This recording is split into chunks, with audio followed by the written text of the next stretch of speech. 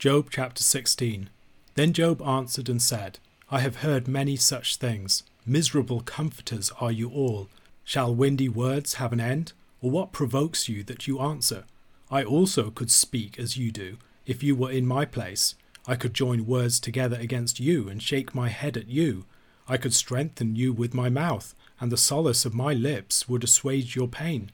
If I speak, my pain is not assuaged, and if I forbear, how much of it leaves me? Surely now God has worn me out. He has made desolate all my company, and he has shriveled me up, which is a witness against me, and my leanness has risen up against me. It testifies to my face. He has torn me in his wrath, and hated me. He has gnashed his teeth at me. My adversary sharpens his eyes against me. Men have gaped at me with their mouth. They have struck me insolently on the cheek. They mass themselves together against me. God gives me up to the ungodly and casts me into the hands of the wicked. I was at ease, and he broke me apart. He seized me by the neck and dashed me to pieces. He set me up as his target. His archers surround me. He slashes open my kidneys and does not spare. He pours out my gall on the ground. He breaks me with breach upon breach. He runs upon me like a warrior. I have sewed sackcloth upon my skin and have laid my strength in the dust. My face is red with weeping, and on my eyelids is deep darkness, although there is no violence in my hands, and my prayer is pure. O earth, cover not my blood, and let my cry find no resting place. Even now, behold, my witness is in heaven, and he who testifies for me is on high. My friends scorn me. My eye pours out tears to God, that he would argue the case of a man with God, as a son of man does with his neighbour. For when a few years have come, I shall go the way from which I shall not return. Job chapter 16 is Job's first response of the second cycle of speeches. Eliphaz has just accused Job of windy speech. Should a wise man answer with windy knowledge and fill his belly with the east wind? Job here responds in kind. Shall windy words have an end? Or what provokes you that you answer? His speech begins with a complaint against his friends. They are miserable comforters. They are failing to do what true friends should do. If they were in his position, Job suggests, he would be able to give them proper counsel and comfort. We might read this statement as sarcastic, Job saying that he could give as good as he is getting, but it is more likely that he is saying that he would be able to give true comfort, unlike what they are offering to him. With their misapplications of traditional wisdom, they are merely making his position worse. It might be better for Job if they were not there at all, than to have friends who merely put salt in his wounds. In verses 6 to 17, Job presents another complaint about his situation, presenting the Lord as his adversary and antagonist. In a cycle of images, Job compares the Lord to a savage beast who is mauling him, in verse 9, to one giving him over to scavengers, in verses 10 to 11, as a violent fighter attacking him in the beginning of verse 12, as a commander setting him as a target for his archers, in verses 12 to 13, and as a great warrior breaching Job's defences, like the defences of a city might be broken down. Job is experiencing God as his brutal nemesis, who will give him no quarter nor relief. He seems entirely bent upon bringing about Job's doom, and nothing that Job does can assuage him. Whether he speaks or is silent, he gets no relief. The Lord hasn't just attacked him himself, the Lord has made Job abhorrent to all around him. The Lord is accompanied by the many scavengers that he has given Job to Job's friends and perhaps others of his society. Job's body has shriveled up, and it testifies against him. His gaunt and haggard appearance testifies that he is a man judged and marked out by God, prejudicing all against him. Where once God had, as we see in chapter 1, set up a hedge of protection around Job, now he has given him over to the wicked. They can prey upon him with impunity. The crowd has turned against Job. Job used to be the leader of the people. He used to be a king among his people, one of the greatest of the men of the East, and now he finds that his society is accusing him. He is the scapegoat. A signal judgment has come upon the people. There has been a destruction of the royal household. The royal flocks and herds have been wiped out, and the king has been stricken with a divine plague. Now the king's advisers are with him, trying to persuade him to accept his guilt and to repent, that he might by some means be restored, but he is refusing to listen. In this situation, all of the indicators point towards Job's guilt, and he is not acknowledging it. And yet Job knows for himself that he is innocent, and yet he knows that God has brought this upon him, giving everyone the signs that he is in the wrong when he is not.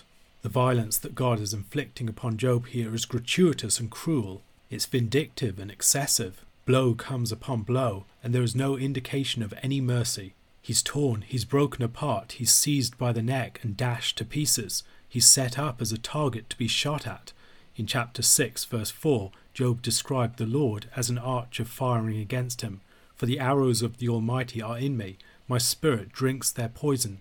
The terrors of God are arrayed against me. As if God's own arrows didn't suffice, God, as a military commander, has set Job up as a target for many archers under his command. God seems to be playing the part of the accuser to Job, and God has established lots of little accusers in the friends to accompany him. It doesn't seem enough for God to bring one breach upon him. He has breached him in so many places. In his speech in the preceding chapter, Eliphaz has spoken about the wicked man as like an obese warrior, recklessly running towards God to attack him. Job's response seems to be suggesting that the contrary is the case. God is the one who is running at him like a warrior. Job is utterly broken. He's in mourning. He knows he is innocent, that he has done nothing wrong, and yet blow upon blow falls upon him from God's hand. In his earlier speech, Job had spoken about his wish that he might deal directly with the Lord, and that his case might be addressed in such a fashion. He had even spoken about his wish that he might be covered up in Sheol for a time until the anger of the Lord had passed by, and then he might be summoned and restored to life, and he might find some vindication. Now he presents another possible hope. He calls upon the earth not to cover up his blood, that his cry, his appeal for justice, would not be laid to rest.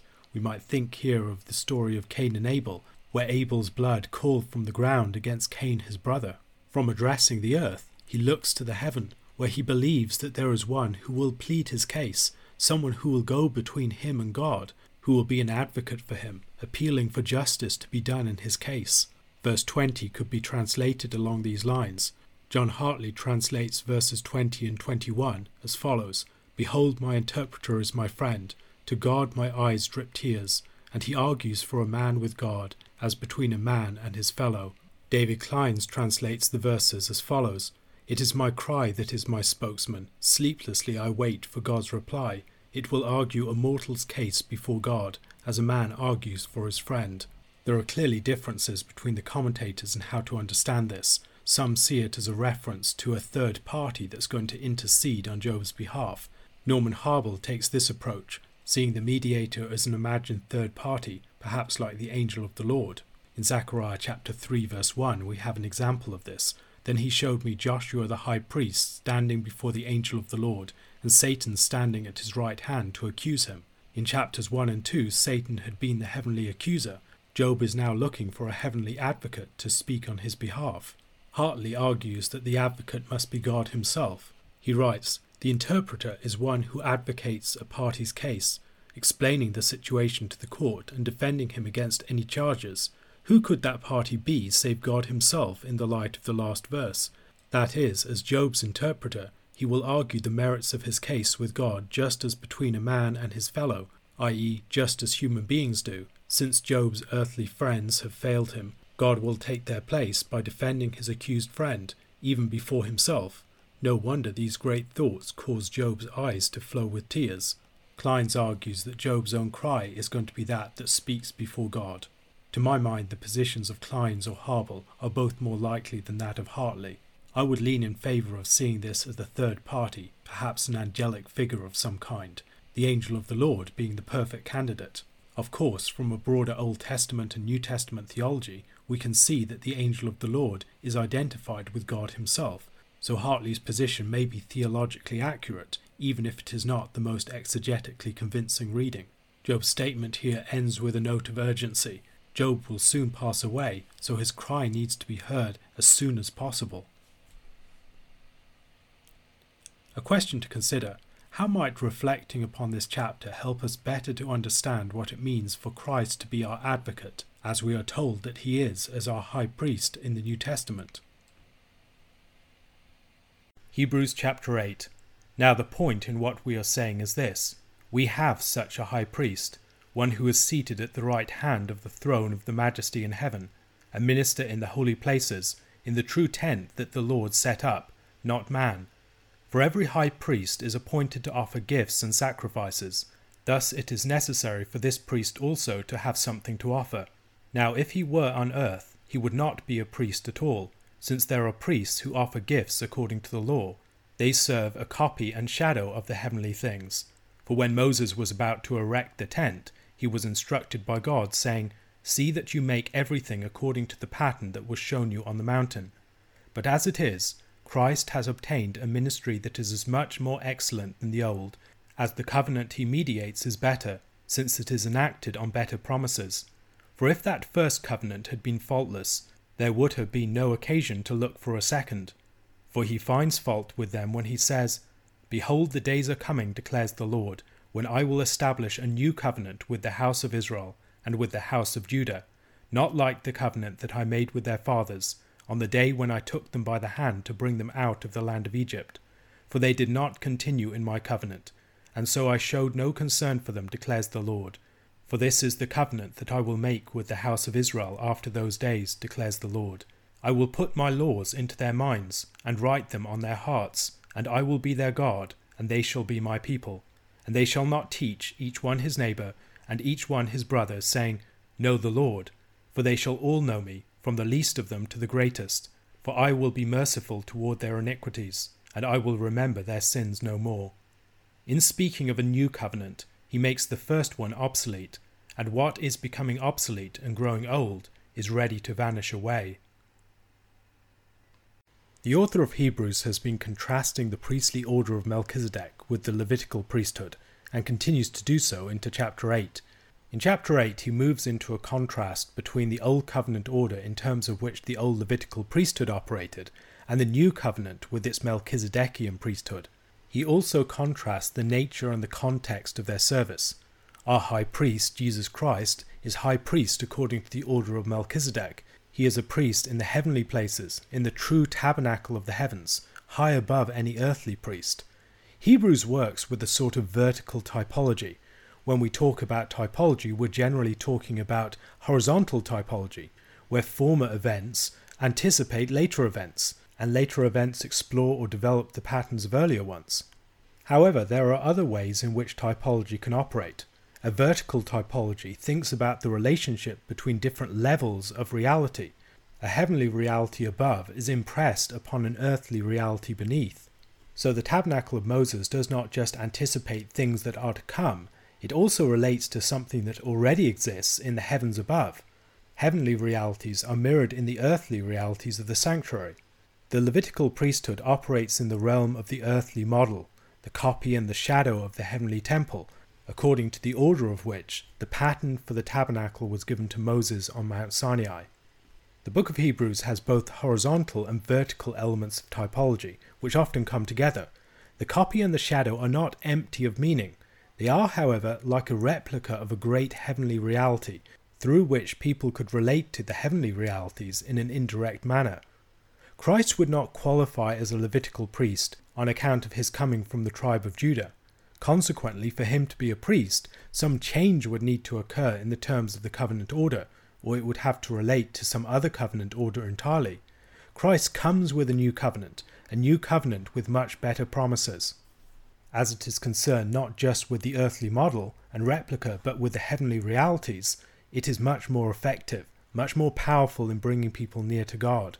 The first covenant was hamstrung by the sins of the priests and by the unfaithfulness of the people. In verse 8 we read that he found fault with them. Where was the problem with the old covenant? It was with the people. For they did not continue in my covenant, and so I showed no concern for them, declares the Lord. We see in verse 9. A new covenant had to deal with the most fundamental problem, which was with the rebellious and resistant hearts of the people. The Lord had to write his law upon their hearts, so that the core problem, the problem of the people turning astray, could be dealt with. The tabernacle and the temple were, among other things, not just models of the heavens above, but also models of the true person, the person who has the word of God treasured within, the word of the covenant that is stored in the treasure house of the heart. They bear the light of the Lord's truth like the lampstand of the temple, and then they also feed upon the word of God like bread. Like sacrifices ascending, they offer themselves up to God. Their prayers ascend like incense to his house. and living water flows out from them as they give life to all around them. However, under the Old Covenant, this was not realized. There was an architectural replica of the faithful people, but there was no actual people to correspond with it. In the New Covenant, we have a new temple. The new temple is Jesus Christ himself, and the people formed in him by his Spirit, and that new temple has the law of God dwelling in its heart, the work of the Spirit by which people are transformed. The core problem of the Old Covenant was seen all the way back in Deuteronomy. The Lord offered countless blessings to a faithful people and promised them life. However, the people consistently rebelled and failed. Deuteronomy chapter 30 verses 1 to 6. And when all these things come upon you, the blessing and the curse, which I have set before you, and you call them to mind among all the nations where the Lord your God has driven you, and return to the Lord your God, you and your children, and obey his voice in all that I command you today, with all your heart and with all your soul, then the Lord your God will restore your fortunes and have mercy on you, and he will gather you again from all the peoples where the Lord your God has scattered you. If your outcasts are in the uttermost parts of heaven, from there the Lord your God will gather you, and from there he will take you. And the Lord your God will bring you into the land that your fathers possessed, that you may possess it. And he will make you more prosperous and numerous than your fathers. And the Lord your God will circumcise your heart and the heart of your offspring, so that you will love the Lord your God with all your heart and with all your soul, that you may live. Facing the reality of exile, the Lord later promised that he would restore his people and deal with the fundamental problem of the covenant, their hearts. In Ezekiel chapter 36, verses 24 to 28, I will take you from the nations and gather you from all the countries and bring you into your own land. I will sprinkle clean water on you, and you shall be clean from all your uncleannesses. And from all your idols I will cleanse you, and I will give you a new heart, and a new spirit I will put within you, and I will remove the heart of stone from your flesh, and give you a heart of flesh. And I will put my spirit within you, and cause you to walk in my statutes, and be careful to obey my rules. You shall dwell in the land that I gave to your fathers, and you shall be my people, and I will be your God. Christ is the mediator of this new covenant. He is sinless and entirely faithful. He is ever living to intercede for us before God's very throne, so we are preserved in relationship with God. His Spirit is writing the law of God upon our hearts, so that we are conformed to him. Now that the old covenant has been surpassed, it is about to be removed altogether. The old covenant will finally be removed in the destruction of Jerusalem and its temple in AD 70, when the sanctuary is destroyed and sacrifice is rendered inoperative. A question to consider. Implicit in this passage is a contrast between the people of the Old Covenant and the people of the New Covenant. In what does this contrast consist? How might this contrast inform our reading of Hebrews more generally?